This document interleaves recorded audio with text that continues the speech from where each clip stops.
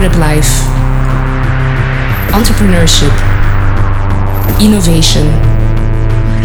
Welcome to the Started at KBC podcast. Hey allemaal en welkom in de nieuwe podcast van Started. Mijn naam is Magali Dreu en ik ben online community manager. En vandaag heb ik Nicolas Dont bij mij zitten van Planner. Samen gaan we het hebben over growth hacking. Let's do this.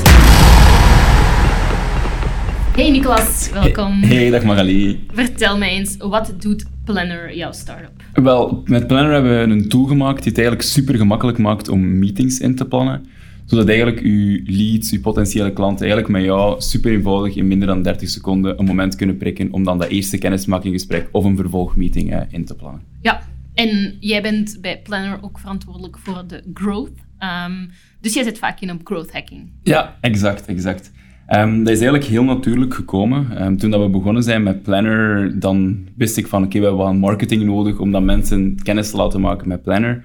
Maar als start-up heb je vaak niet het budget om gigantisch veel geld uit te geven aan ads of grote radiocampagnes of televisiecampagnes. Dus ik zocht naar een manier om eigenlijk op een creatieve manier toch meer mensen binnen te krijgen bij Planner en meer mensen te laten kennismaken met Planner. Ja. En dan ben ik op growth hacking gestuurd. En dan heb ik eigenlijk naar heel wat workshops beginnen gaan, me heel hard beginnen verdiepen, online heel wat cursussen beginnen volgen. En dan gezien dat eigenlijk met dat nieuw ding dat growth hacking heette, dat ik daar eigenlijk toch wel heel wat mensen mee kon bereiken en ook kon binnentrekken op Planner gebruiker maken. En ja, zo is dat dan. Zo ben ik eigenlijk in growth hacking gerold. Voordat we verder daarop ingaan over hoe dat dan precies werkt, het is toch wel een beetje een modewoord geworden. Wat moet ik mij daarbij voorstellen bij growth hacking? Is dat niet gewoon marketing? Oh, nee, het is zeker een woord dat door heel wat mensen misschien ook wat misbruik wordt van gemaakt. Ik bekijk het ook graag als growth marketing in plaats van enkel growth hacking. Maar waar dat bij mij, in mijn opinie, de grote verschillen in zitten, is één, de mindset. Van echt het constant experimenteren. Wij gaan een ideetje hebben van oké, misschien kunnen we op deze manier nieuwe mensen bereiken of kunnen we op deze manier onze trials harder laten converteren. En dan voeren we dat ook gewoon uit. Gaan we daar eens een klein experiment gaan uitvoeren. Lukt dat? Oké, double down on it. Lukt dat niet? Kill it en gaan we iets anders doen. Dus die mindset van constant experimenteren en nieuwe shit willen uitproberen. En anderzijds ook dat die growth hacking, growth marketing eigenlijk een effect heeft op je volledige funnel. Dus we gaan niet enkel aan campagnes denken om ervoor te zorgen dat mensen weten wie dat wij zijn, maar ook zorgen dat ze hun gegevens achterlaten, dat ze geactiveerd geraken, dat ze terugkomen, dat ze andere mensen gaan aanbrengen. Dus dat we echt gaan werken op de volledige funnel. Dus eigenlijk is het ook een long-term approach in plaats van op korte termijn even wat dingen fixen. Het is zeker niet op korte termijn wat dingen fixen. Het leuke is wel dat je op korte termijn soms wel resultaten al kunt hebben. Ah ja. Want wat is er traditioneel vaak zie gebeuren, is dat er grote marketingplannen worden geschreven en dat dan die plannen zo worden uitgevoerd, heel strategisch. Ik ben daar totaal geen fan van. Sommige mensen zullen mij misschien daarvoor haten dat ik dat zeg, maar ik ben meer een fan van gewoon samen te zitten met de mensen in je team, wat dingen te bedenken en die gewoon uit te voeren. Ja. En dan gewoon op basis van die kleine experimentjes leren van wat werkt er voor mijn doelgroep, welk kanaal werkt er, welke messaging werkt er. En op basis van die initiële learnings dan verder gaan bouwen van hoe dat eigenlijk je marketingplan er zou moeten uitzien. Dus veel itereren, daar feedback uithalen en opnieuw blijven experimenteren. En keihard falen. Ja, en staan bedrijven, klanten van growth hackers en zo, staan die daar dan voor open? Want jij werkt ook als consultant bij een andere growth hacking bedrijf. Klopt. Staan bedrijven daarvoor open om te zeggen van, het kan hier wel mislopen? Ja, ik werk als consultant ook bij Growforce. En ja, inderdaad, bij grotere bedrijven voelt je dat vaak wel dat er zo nog wat... Ja, dat ze een beetje meer terughoudend zijn voor die growth hacking approach. Wat ik daar al gezien heb, is dat ze dan zeggen van kijk, we gaan gewoon een shadow brand oprichten. En we gaan onder dit shadow brand dat niets te maken heeft met ons hoofdmerk, daar we experimenten op uitvoeren. Ja. Want anders, inderdaad, ze hebben schrik van een imago van hun brand. En anderzijds, als ik met experimenten kom, ik wil heel snel kunnen gaan. En ik maak een lijst van mijn experimenten. Ik zeg, ik wil deze experimenten uitvoeren. In een grote corporate moet dat dan naar de manager gaan. Dan moet dat naar de je verliest snelheid. Je verliest snelheid en dat is een groot probleem. Maar anderzijds, dat is een gigantisch groot voordeel dat start-ups en KMO's hebben. Die kunnen gewoon denken van, ik wil dit experiment uitvoeren en gewoon in de namiddag kan dat live gaan. Die hebben niet heel dat proces dat ze moeten doormaken. En is growth hacking voor iedereen bestemd? Werkt dat in elke sector en kan elk bedrijf daar ook gebruik van maken? Of hebben ze daar echt een gespecialiseerde growth hacker voor nodig? Nee, ik denk dat growth hacking dat zeker voor elk bedrijf interessant kan zijn. Want het zorgt er gewoon voor dat je veel sneller kunt gaan leren en veel sneller kunt gaan zien van wat werkt er voor mijn klanten, welke kanalen werken er. En dat is iets dat gewoon in elke sector en in elke markt toepasbaar is. Ja, persoonlijk ben ik wel meer fan om echt als je heel hard te beginnen growth hacken, eerst te gaan zorgen dat je iets van product market fit hebt. Dus dat je weet van, dit zijn mijn klanten, dit is de value proposition dat ik daarnaar ga brengen. En eens dat je weet van, dit is mijn ideaal customer profile, dit is de value proposition, als die duidelijk zijn, dan kun je dat echt keihard gaan gebruiken om verder je business te gaan schalen. Maar in het stadium daarvoor kan growth hacking dat weer interessant zijn om je value proposition en je ideal customer profile te valideren en te gaan testen en te leren wat zijn nu de juiste. Dus in elke fase van een bedrijf kan growth hacking nuttig zijn? Ja, dat is mooi samengevat. Ja. En welke voorbeelden heb je zo van? Welke tactieken gebruik je dan bij growth hacking? Welke tactieken kunnen start-ups gebruiken? Er zijn heel wat verschillende tactieken die gebruikt kunnen worden. Iets dat ons bij Planner bijvoorbeeld heel hard geholpen heeft, zijn ook partnerships. Dan ook gaan kijken naar waar zijn er partners die eigenlijk in dezelfde markt al actief zijn, maar geen concurrent zijn van ons. Ja. Die eigenlijk die mensen al bereiken. Moeilijke afweging wel. Ja, als je zo partners vindt die dezelfde mensen, diezelfde target audience hebben. Bijvoorbeeld wij hebben dan zo in Teamleader zo'n partner gevonden. En dat was dan interessant om dan daarmee webinars dan te doen. Wij staan dan ook in een marketplace. En dan op die manier komen er via Teamleader constant ook mensen naar ons. En dan via ons kunnen ze koppelen aan Teamleader. Dus zien ze van, kijk, ik kan hier gemakkelijk dan ook mijn... Sneeuwbaleffect. Ja, dat was iets interessants voor ons. Wilt je nog wat andere tactics horen? Ja. Iets anders wat dat heel hard ook werkt voor ons is LinkedIn. Voor heel wat bedrijven die bezig zijn in B2B is LinkedIn een super interessante. Om daar eigenlijk on-scale conversations te starten. Dus ik ben geen fan van al die spamberichtjes die je waarschijnlijk elke dag krijgt van wij hebben een development agency in Rusland. Ja, voilà. Daar ben ik geen fan van, want dat werkt gewoon niet. Mensen gaan dat niet gaan doen. Maar waar ik wel fan van ben, is met mensen connecteren en die proberen waarde te geven. Ja. Wordt daar onvoldoende op gefocust binnen growth hacking, op value creation? Of, dat hangt er een beetje van af.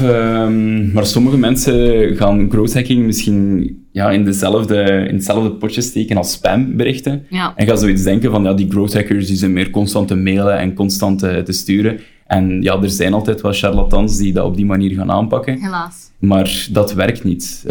Denk als je zelf naar je eigen gedrag kijkt, hoe dat jij op je e-mails en op je LinkedIn-berichten reageert. Als er zo iemand je zo berichten stuurt, sorry, maar ik ben niet getriggerd door het zoveelste bericht dat gewoon naar mij is probeert te stellen. Maar toch tegelijk, als het gaat over waardecreatie, moet je toch een afweging zien te vinden in... Oké, ik bied iets aan, maar ik geef ook niet direct alles prijs. Want uiteindelijk, je wilt waarde bieden, maar je wil ook wel op een gegeven moment, zeker als start-up, betalende klanten krijgen. Tuurlijk. Hoe maak je die afweging? Ja, kijk, voor Planner is dat redelijk eenvoudig, aangezien dat wij een freemium SaaS-product zijn. Dus wij hebben onze free version dat mensen kunnen op binnenkomen. Dus wat ik dan doe, als ik dan zo een grote outreach op LinkedIn doe, is dat ik gewoon al een persoonlijke meetingpage voor die bedrijven klaarmaak, met een logo op, een adres op, alles staat al ingevuld. Dus als ze dan 1 keer klikken op mijn link, dat ze direct een wow-gevoel hebben van wauw, dat kan zo gepersonaliseerd zijn en zo werkt het. Dus ik kan dat gratis weggeven. Maar voor andere bedrijven is er vaak wel iets van content of zo dat gecreëerd kan worden, dat aansluit bij de problemen die jij als start-up wilt gaan tackelen. Ja. Dus dat kan bijvoorbeeld zijn dat jij een interessant e-book hebt geschreven over een bepaald probleem dat opgelost wordt. Of een blog. Of een blog zou je ook kunnen doen. En dat je dan zegt van, kijk, ik heb gezien dat je bezig bent in die sector en dat je functie is. Wij hebben daar iets voor geschreven voor dat soort mensen. Misschien dat interessant voor u kan zijn. Laat mij gerust weten wat je ervan vindt. Dat mij er wel aan denken aan andere belangrijke voorwaarden voor growth hacking. Niet alleen die product market fit, maar ook die segmentatie. Want zeker als je verschillende doelgroepen aanboort, superbelangrijk. Je moet toch de juiste content naar de juiste persoon kunnen... Superbelangrijk. Dus dat is ook een belangrijke voorwaarde. Zijn er zo nog? Context vind ik ook een belangrijke. Ja. Van hoe meer context dat je kunt geven aan een bepaald bericht, hoe beter. Zeker als je naar iemand zou kunnen sturen. Wij hebben bijvoorbeeld vorige week samen op dezelfde beurs geweest. En ik kan u direct sturen en zeggen van, zeg maar, ik zag dat je was op die beurs, ik had u graag willen spreken, want ik heb gelijk cadeau voor u. Dat creëert direct al een connectie. Je creëert een connectie. Ja. En hoe meer context dat je kunt geven, niet enkel in je LinkedIn-berichten, maar ook in je cold emails. Er zijn ook heel veel bedrijven dat cold emails gebruiken en dat werkt ook nog keihard als je het op een goede manier doet. Maar hoe meer context dat je in zo van die berichten kunt gaan toevoegen, hoe efficiënter dat die worden. Okay. En hoe meer persoonlijker en menselijker dat die aanvoelen. En dan nu over tot het sappige gedeelte van de growth hacking. Wat pakken bedrijven zoal fout aan? Wat pakken ze fout aan als ze beginnen met growth hacking?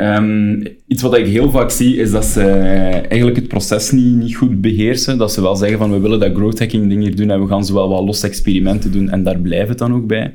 Maar het moet verder gaan. Hè. Het moet elk experiment dat lukt of faalt, moet je analyseren en gaan kijken van, waarom is dat gelukt? Of waarom is dat fout gegaan? En op basis daarvan ook je learnings halen en daarop verder itereren en nieuwe experimenten opzetten. Of gewoon het huidige experiment wat gaan pivoteren. Dus die learnings eruit halen is iets dat... Het lijkt evident, maar ik zie dat heel vaak niet gebeuren. Dat ze gewoon eraan willen beginnen, maar dat ze eigenlijk niet erop verder bouwen. En moet dat echt ergens worden gedocumenteerd? Of gewoon zo van, oké, ik heb nu dit geleerd en ik ga het nooit meer doen? Ik documenteer elk experiment. Ja.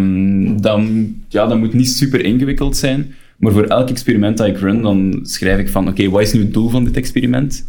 Wie ga ik hier nu gaan targeten? Hoe heb ik dat opgezet? Maar hoe heb ik dat opgezet kunnen gewoon ook screenshots zijn. Ja. Zodat ik achteraf zie van welke copy heb ik gebruikt, welke targeting heb ik gebruikt, hoe heb ik dat ingesteld. En dan zeg ik ook van, dit is nu de metric dat ik ga meten op het einde om te zien of dat succesvol is. Ja, maar ook hier komt context in het spel, hè? Want uiteindelijk kun je zeggen van, misschien was dit een foute tactiek, maar ook misschien was het een foute timing, misschien was het een foute copy, misschien was het...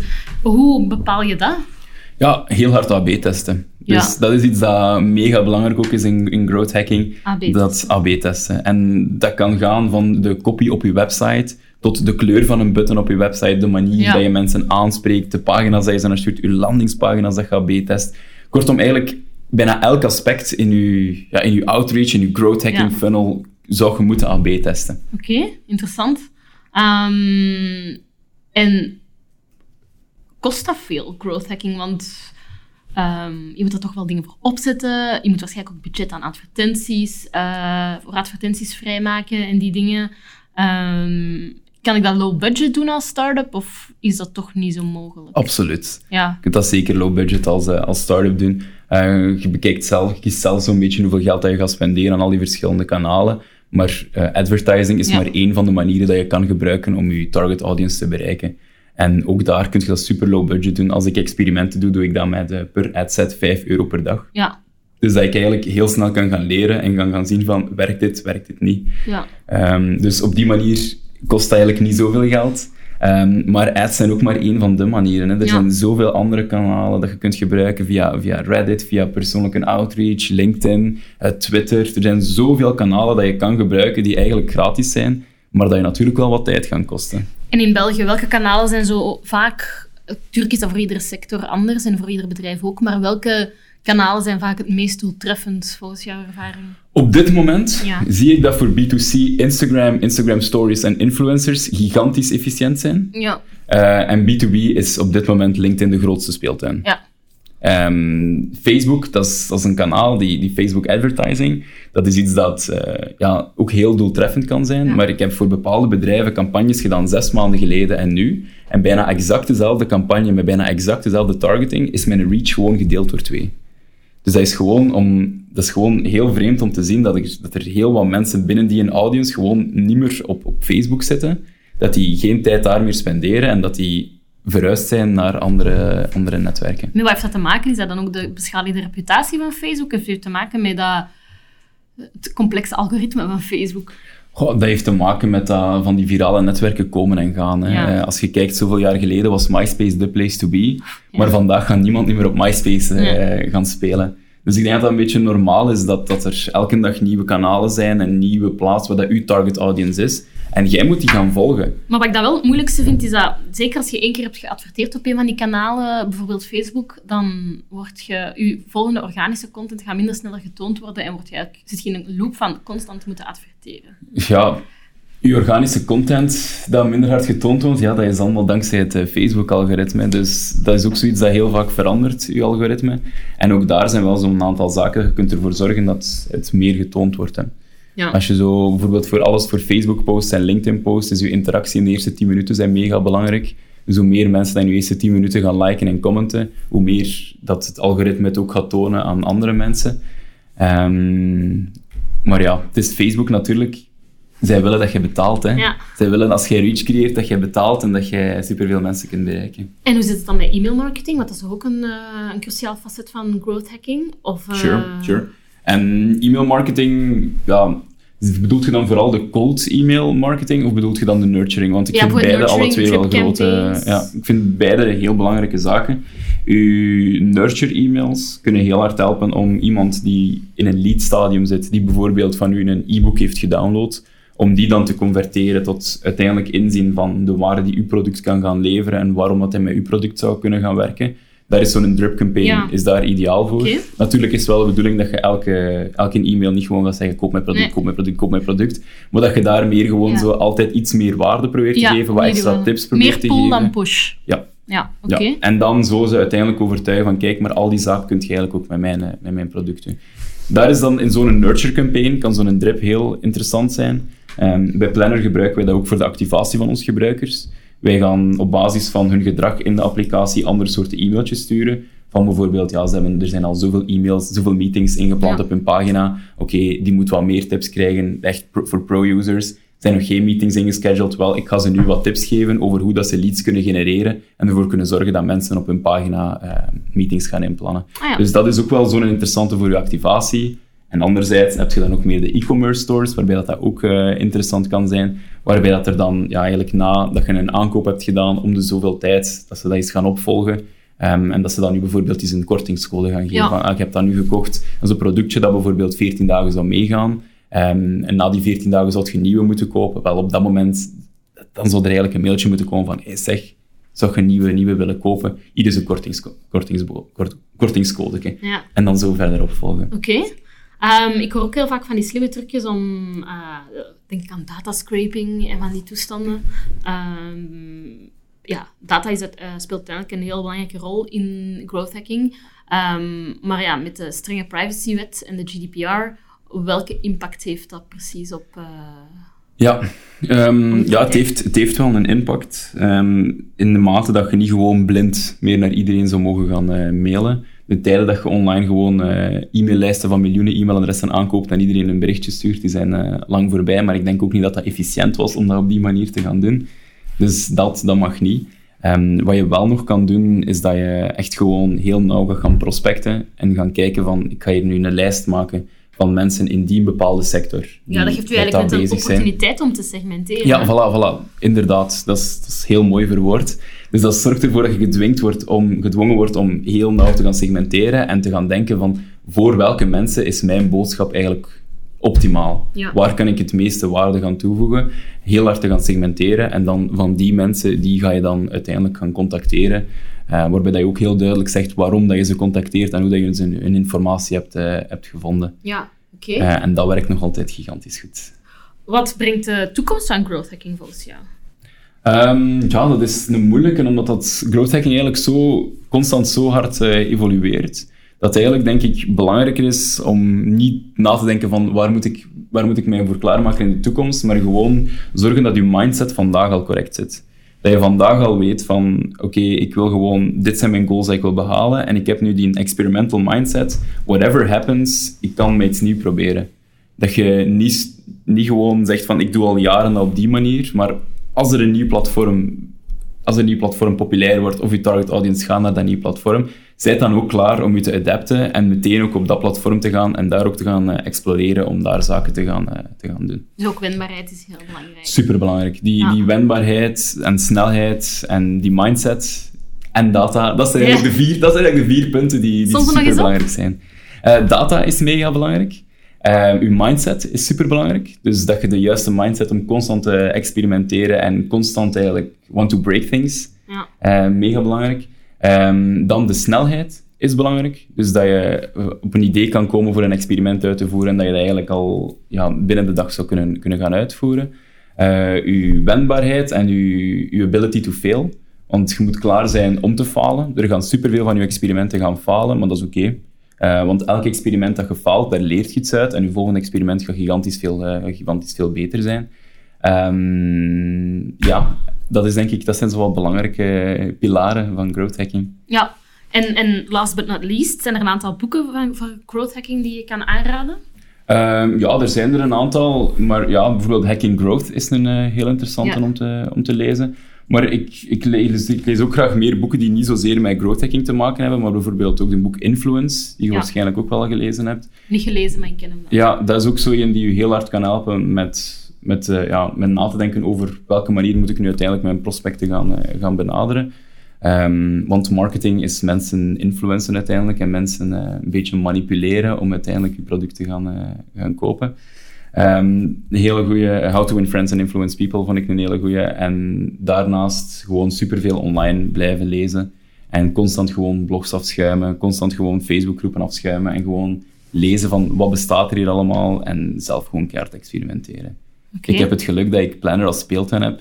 Dus dat ik gewoon, als ik een nieuw idee heb van misschien kan ik dat en dat koppelen en dat zo op die coole manier doen, dan kan ik dat gewoon ook bij Planner doen. Ja. En mijn co-founders houden mij soms wel tegen als ze zeggen van Nicolas, dat is misschien toch een beetje te louche dat je dat niet aan het doen bent. Daar hadden die mij tegen, maar het is goed dat die er zijn. En voor de rest kan ik gewoon super hard spelen in mijn Planner speeltuin. Oké.